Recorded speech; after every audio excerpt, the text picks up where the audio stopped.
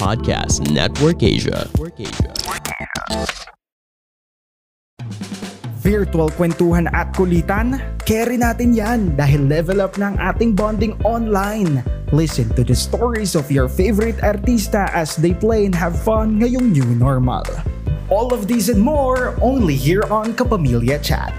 Kapamilya, Luzon, Visayas at Mindanao at sa mga kapamilya natin all over the world, I'm Jeremiah and welcome back to Kapamilya Chat. Welcome natin we have McCoy de Leon.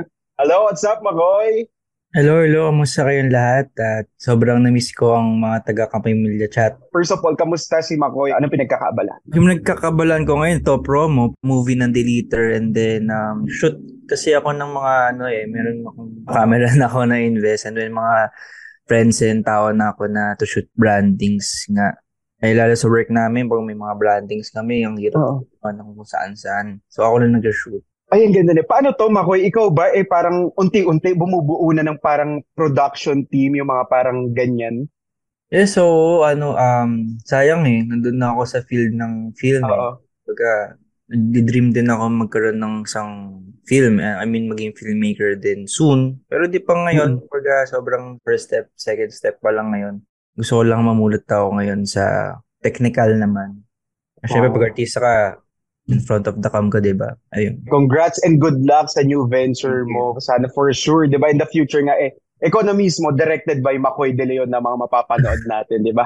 Pero McCoy, balikan lang natin, isa sa mga pasabog na mga pictorials, photoshoots na nakita namin, ang photo ng iyong napakagandang pamilya with Elisse and baby Felice. Paano nabuo yung konsepto? Ito ba parang collab kayo ni Elisse sa idea? Sa totoo lang, first time ko gawin yon kasi nasanay talaga yung family ko magnilay-nilay lang talaga sa probinsya, yun yung talagang pinakagawian. Napilit ako. Nandun na. Masaya naman, na-enjoy ko kasi kakaiba, nag-costume kami with baby na parang, may costume namin, parang futuristic na. Ayun, nag-enjoy ako kasi lalo yung tsura ni baby ng sobrang cute niya. And then, na-enjoy din niya. Pero soon din, kasi baka as a girl, di ba? Ang sarap damitan ng mga babaeng bata. And nakakatuwa rin, Makoy, kasi super worth it yung effort nyo. Kasi yung mga feedback from our kapamilyas, ang daming natuwa at nagustuhan talaga nila yung konsepto, di ba? Pero speaking of parang kumbaga buhay pamilya, Makoy, paano mo binabalance you being as an actor and of course being a dad to Felice? So, una talaga madali for me. Pero nung tumatagal lumalaki si baby, lumilikot, ang dami din na natututunan. Tsaka siya kasing baby na kung ano yung makita niya, ginagaya niya Sobrang gusto ko i-care kung ano may makita niya. Gusto maging magandang example physically and in words din. Yun yung parang nag-worry ako ngayon. And then, sa work, mahirap talaga yung time kung pwede ko lang hatiin yung katawan ko kasi masarap bigyan ng oras yung anak mo. At the same time, ang hirap pagka wala kang maipon for her. Gusto ko yun naman din yung parang for the future naman. Then balance lang talaga, matinding balance lang. Kasi minsan nagtatampo, minsan di ka papansinin kasi parang ewan ko lang kung di ka nakikilala kasi matagal kami last time hindi kami nakita ng mga 2 to 3 days. Ayun, yung mga ganong bagay. Hirap. Galing. Talagang thinking about the future of baby Felice. At syempre, nakakatuwa rin yung sabi mo, Makoy, na parang kumbaga kinakailangan or talagang ginagawa mo yung best mo to be a good influence kay baby Felice. Kasi syempre nga naman, she's growing up para makikita niya yung mga taong sa paligid niya good inspiration para sa kanya, diba? Ngayon, pag-usapan naman natin, Makoy, ang inyong official entry sa MMFF. Ito na nga ang Deleter. Ngayon palang congratulations dahil ito nga ang kumbaga nag-iisang horror film entry sa MMFF. How do you feel based doon sa trailer na napanood natin? Ang daming kumbaga kumakapit agad sa kwento ng Deleter. Reaction sa magandang feedback. Confident ako, hindi dahil sa sarili ko. Confident ako kasi sa mga taong gumawa ng pelikulang yun. Una na si Direct Mick. Siyempre, kung naka-work ko siya talaga, gusto ko lagi siyang maka-work kasi dami kong natutunan sa kanya at the same time. Worth it yung talagang ginagawa niya. Pangalawa si Nadine na sobrang team lang, tahimik lang, pero pagka matake ng mata sa mata na acting, nabibigay niya. Yung mga ganong bagay na parang sabi ko na sure to na magugustuhan ng tao. Kaya nga nung sa press con kami, di namin akalain na mabababilang pa siya sa MMFF. Kumbaga parang sobra-sobra yung pagka-worth it ng isang yung proyekto na Deleter. Kaya yun, excited na talagang sana talaga magusto ng mga Pilipino yung modern atake ng horror. Before McCoy, napasama ka na rin sa isang MMFF entry ni Coco noong 2017. Ito yung Panday. But you consider this Deleter as your first. Bakit? Ano yung feeling mo, Koy? Thankful ako kay Kuya Coco kasi nga napasama ko sa Panday tsaka may mga excited na din kami. Si Elisse ang pinaka-ano ko doon para partner ko. Nakakatawa kasi nga mapabilang sa MMFF na itong Deleter naman. Baga, konti lang kaming kasi. Sa totoo lang, 4 ata, 5 lang. Parang ganun lang yung kaming cast. Na parang nakakatawa din na yung ganung kaliit na cast. Magkakaroon ng float. Magkakaroon ng isang yung nga sa awards na yun, mapapasama sa isang awards na yun. Kumbaga nakakabigla.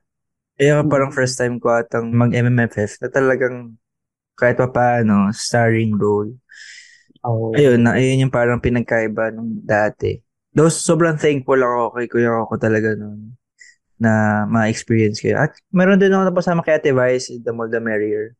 Nakakatawa ka din kasi mabilis lang ako dun pero napasama pa rin ako sa float. Sobrang love ko sila, Kuya Coco, Ate Vice, na naka-work ko sila. Malaking bagay na sa buhay ng isang artista maka-work sila, di ba? Ayun, sobrang nato din talaga itong Deleter.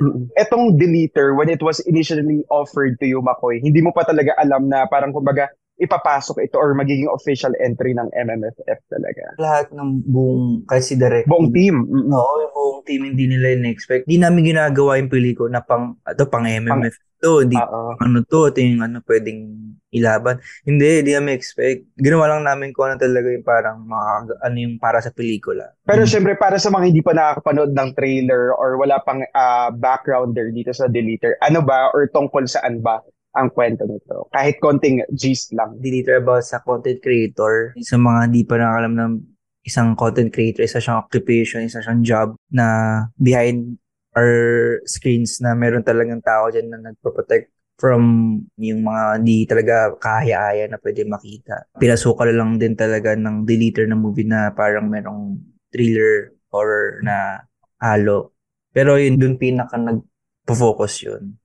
Na ano bang mundo nila, ano bang na-feel nila, ano bang nangyari sa kanila after nila mag-work. Yung talaga makikita doon. Ano yung character ni McCoy dito sa Deleter? Jace. Yung ako, yung character sa Deleter. Siya yun parang magiging mata ng tao. Tulad yun, hindi yung paalam ko creator. Ako yung parang magiging vehicle ng manonood na. Ako yung curious, ako yung ano bang meron, parang ano ba siya as a person, which is si Lyra, specifically. Ganun yung mangyari. Ako sa Jace doon. Which is, included din sa office. I mean, yung office mate.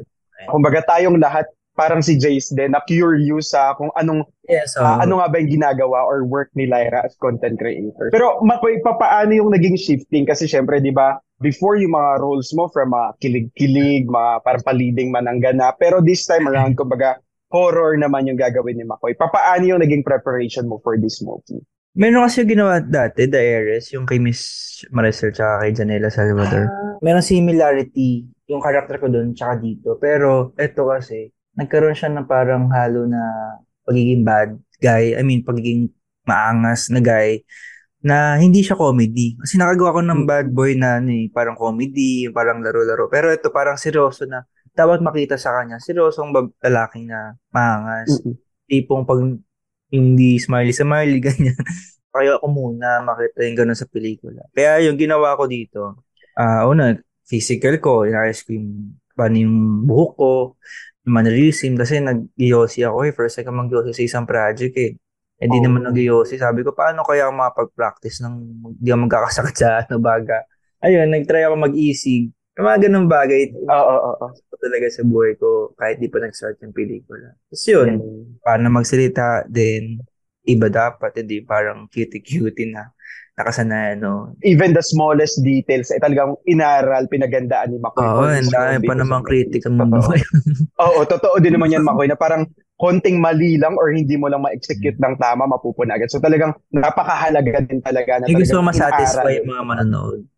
Totoo yan. Hashtags good vibes because we bring you not just one, but two amazing shows. Push Bets Live and Push Most Wanted. Hashtag feel good sa masayang kwentuhan at fun challenges. Let's all welcome Seth Pedalin and Anne Vaya Brillantes. Simple lang ang mechanics. Ito, alam nyo to dahil, of course, lagi to na sa TikTok. Be inspired sa words of wisdom at inspiring stories ng inyong favorite celebrities. let's all welcome Gigi Delana and the Gigi Vibes Band. Wala talagang perfect sa ganito. Mapapakinggan nyo na kami sa Spotify, Apple Podcast, and other podcast streaming platforms co-produced with Podcast Network Asia. Join us sa masayang kwentuhan, Kapamilya. Working with Nadine, McCoy, is this your first time ba to work with Nadine? Or before, nagkasama na ba kayo? Nagkasama kami sa isang showtime, pero parang prod lang. Pero ito yung first time na acting piece na movie. Si Nadine kasi sabi ko nga, tahimik lang din siya. Medyo nakaka-relate ako sa kanya. Ang hirap din kasing i-penetrate pagka nasa work kami. Kasi ang character niya talagang tame eh. Kumbaga, wall talaga yung character niya eh. Ayoko din naman maka-distract or something. Ginamit ko yung pagka-curiosity ko sa kanya. Then kuninig ko sa character kasi sabi ko nga, di ba ako yung parang curious doon sa movie. So, ginamit ko yung feeling na yun na ano kaya meron din sa kanya. Paano siya magsalita, paano siya, ano yung tsura niya pag malapitan. Ganun yung ginawa ko na parang ako na si Jace after pag nandun na ako. Then bonus na yun, bisa nagkakwentuhan kami parang after ng movie ata, doon na kami talaga nakapagkwentuhan ng parang outside story ng movie. Ito mga press ko, mga mall show. Ayun, masaya. Si Nadine kasama, hindi siya intimidating. For me wala. Pagka nasa set kayo, hindi kayo si McCoy, hindi si Nadine, kundi si Lyra at si Jace talagang focus sa trabaho talaga. Then after doing the movie, doon na lang kayo kumbaga nag-bond, nagkilala talaga. Pero McCoy, ito curious question. Papaano mo shinare itong deleter kay Elisse? Ano yung naging reaction niya nung sinabi mo na parang gagawa ka ng horror film na pasok nga sa MMFF? Sabi ko kay Elisse na yung si Direct Mick ang gagawa. Nagustuhan niya agad kasi nga alam niyang talagang quality and then ibang outside the box yung gagawa talaga. Pagkakagawa talaga ni Direct Mick sa mga movies. Yung MMFF, sobrang bonus lang talaga na out of nowhere after nung tingin ko last day na tayo nang sinabi na sabi ko talaga, MMFF, sabi ko tama pala no, pwede. Sabi ko talagang makakalapan. Masaya din, syempre. Yung ngayon parang nakakamiss talaga. Namiss naman natin yung mga float. Yung parang nakatradisyon na ng mga Pilipino eh. Magaan sarap sa feeling na part ka dun sa tradisyon na yun. Sa muling pagbabalik ng MMFF, parte ka nito, di ba? Pero, McCoy, working with Direct Mikhail na nabanggit mo na nga, kumusta? Kasi syempre, pag sinabing Direct Mick talaga, napakahusay, gagandang proyekto, pelikula, from Birdshot to Eerie. Kamusta siya katrabaho? Si Direct Mick kasi, pagka nakasama mo siya, same din, tahimik lang din. Kaya sabi ko nung pag nasa-set ka, tahimik lang kami, ang maingay lang talaga mga crew. Pero pagka nagbangkit siya, kaya meron siyang nasabihin, talagang mapapaano ka na may sense. Baga, tuturuan ka niya na hindi ka ma-feel na mali ako. Hindi, ganun siya na parang, ito, dagdagan natin kung kaya mo lang ha. Pero kung gato, para iba naman ha. Ganoon siya ka-soft pagdating sa artista. Kasi yung mararamdaman mo yung tiwala niya para na bigyan mo lang sa kanya yung technical ko na bahala sa emotion. Ganoon kami. Smooth yung work namin. Nung press con kasi nga na parang masarap din makarinig sa kanya ng mga film language na sinasabi niya lagi. Kasi parang sobrang andun na siya eh.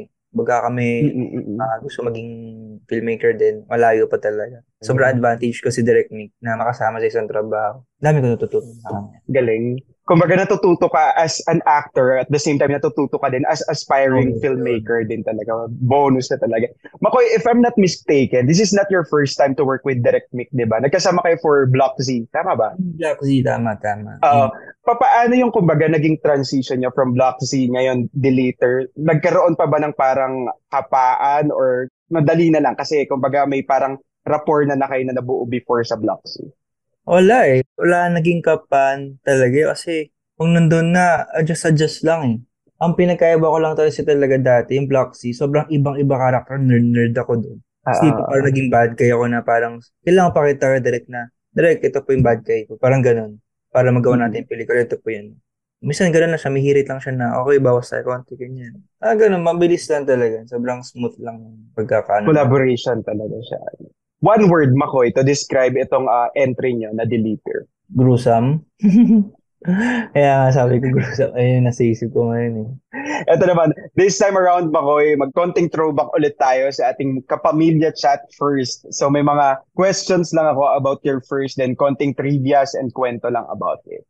Okay, let's start with first. Ito, saan ang first out of the country trip ni Makoy?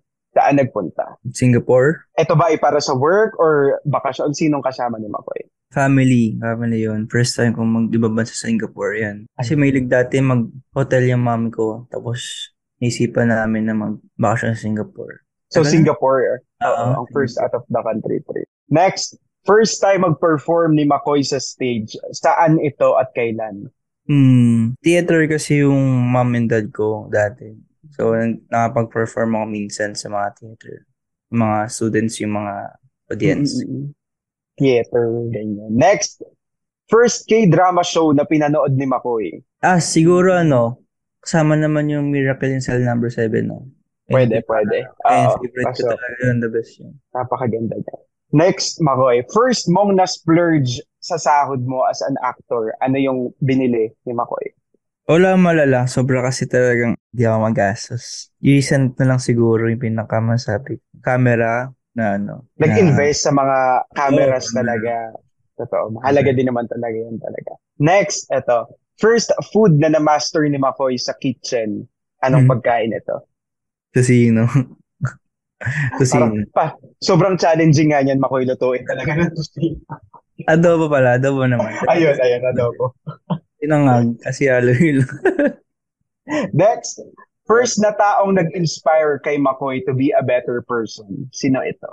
Nanay ko, syempre. So din tatay ko. Parents talaga. Parents ko. Next, ito naman. First time na nagka-girlfriend si Makoy, ilang taon siya? Grade 6 ata ako nun. Ito ba yung mga parang mga tipong puppy love, happy crush pa lang? Outed ba yun? Pwede naman. Tingin mo first year high school na lang. Isang taon lang. Binawas, inidagdagan pa para hindi mo kang batang-bata. Pero ito nung kasunod yan. First time na na-heartbreak si Makoy, ilang taon siya? Third year high school. Ito medyo paano na, nagkakaisip-isip na talaga. Third year high school na. First time na gumastos ng malaki, ano ang binili ni Makoy or ano yung pinagkagastusan? Bukod sa camera na recent mong binili. Dati kasi, hawak na ang parents ko ang pera ko. Ngayon lang kasi ako talaga, yung camera lang. Yun talaga. Oo. Ngayon ko lang na-realize kami, camera lang. Si Makoy nagsisave for his future at para sa family din talaga. Po sa'yo. Ito last, first time na makita mo si Elisse Joson, saan at kailan? Sa Bataan. Basketball event din tapos siya yung Muse. Ako yung naging escort. Ayun. So parang partner kayo dun sa ganapan kasi Muse and escort kayo. Pero at that time, Makoy, ikaw ba parang nagkaroon ka na ng crush kay Elisse that time or parang purely work lang yung perspective mo that time? Study first kasi ako dati. Hindi. Nagaganda sa kanya nun. Talagang maganda talaga siya nun. Iba yung niya. Ganda niya yung tipong pag naarawan, mapuputo sa'yo. Kumikinang. Kasi puti. Sobrang puti nilis talaga dati. Ayun, ganun. Nagaganda, Nung talagang PBB lang din talaga ako, sobrang naging komportable. Doon nagsimula na sa PBB talaga. Nako, at dyan nagtatapos ang ating Kapamilya Chat First with Makoy. Tuloy-tuloy natin ito sa ating My Rules Challenge. Ito naman, Makoy, may mga konting pag-uusapan lang din tayo. Tapos konting rules ni Makoy pagdating sa ganitong bagay or sa ganitong sitwasyon. Simulan natin. Ano ang rules ni Makoy pagdating sa mga tattoos? Parang okay lang ba sa'yo? Alam mo, let's say for yourself, okay lang ba na magpatato? Or parang may rules ka sa sarili mo na hindi ka magpapatato kasi you have your own reason? Okay lang. Pero about nga sa daughter ko, sa name niya or something about sa kanya. Okay so parang something significant sa daughter mo talaga. Name or something. Next, curfew. Si Makoy ba may curfew? Wala akong curfew sa sarili ko. Kasi time is gold. Malay mo bukas, wala na. Malay mo next week, wala na. Wala yung feeling ko. Time is gold naman talaga. Pero be responsible din naman. Tama naman. Next, ito. Pagdating sa shopping, Makoy, for yourself, ano ang rules mo? Bawal pag mahal. Pero ikaw ba yung tipo na parang mabilis mabudol? Kasi especially sa online ngayon, di ba? Ang daming mga apps na parang ang bilis mo makabili ng ganitong bagay, ganito, ganyan. Ikaw ba yung ganun kabilis or talagang pinag-iisipan mo muna bago bilhin? Dati kasi doon ako nagbibili ng damit. Lagi ako ng stylist. Kaya nung nawala yung stylist ko, wala akong damit. Tapos ngayon, pag bibili ako, kung ano lang makita ko, mabilis ako bumili. Pag kami nakita ko, okay, ito na, suka, tapos bili na. Hindi na ako tatagal ng ano. Ganun ako bumili. Walang sabi-sabi. Okay na yan, no? Hindi na yung kailangan lahat titignan mo. Basta pag may nakitang maganda, last, McCoy, rules pagdating sa mga kaibigan mo. Mga friends ko ngayon na nakasama ko, tipong hindi nila lang kikitang artista. Parang ganun yung feeling. Isa nga, minumura lang ang mga yun. Ganun yung closeness namin. Mga high school na to. Mga ganun. Kasi yung totoo lang. Ako ramdam ko na kasi agad pagka talaga totoo yung tao pagka nakakausap ko, nakasama ko. Ganun din sila sa akin. Kumbaga tao yung turingan nyo sa isa't isa. Hindi yung mabait sila sa'yo dahil ikaw si McCoy na artistang napapanood nila. Diba? Ako, dyan nagtatapos ang ating My Rules Challenge with McCoy. Maraming salamat, McCoy, sa pagsama sa amin muli dito sa Kapamilya Chat. Sa lahat din ng mga kapamilya natin na sumama mula simula at nakipagkwentuhan until this moment. Maraming salamat mga kapamilya. Muli, ako po si Jeremiah with McCoy de Leon. See you guys next time only here on Kapamilya Chat. Bye everyone. Thank you. Stay safe. Mga kapamilya, once again, I'm Jeremiah. Thank you for listening to another episode of Kapamilya Chat. Kapamilya Chat is brought to you by ABS-CBN Entertainment, co-produced by Podcast Network Asia, and powered by Podmetrics. Visit our official social media pages, ABS-CBN Network on Facebook and ABS-CBN Entertainment on YouTube to catch our live kwentuhan. Till next time!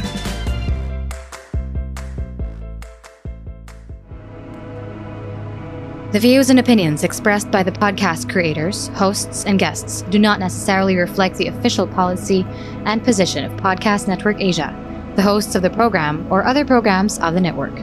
Any content provided by the people on the podcast are of their own opinion and are not intended to malign any religion, ethnic group, club, organization, company, individual, or anyone or anything.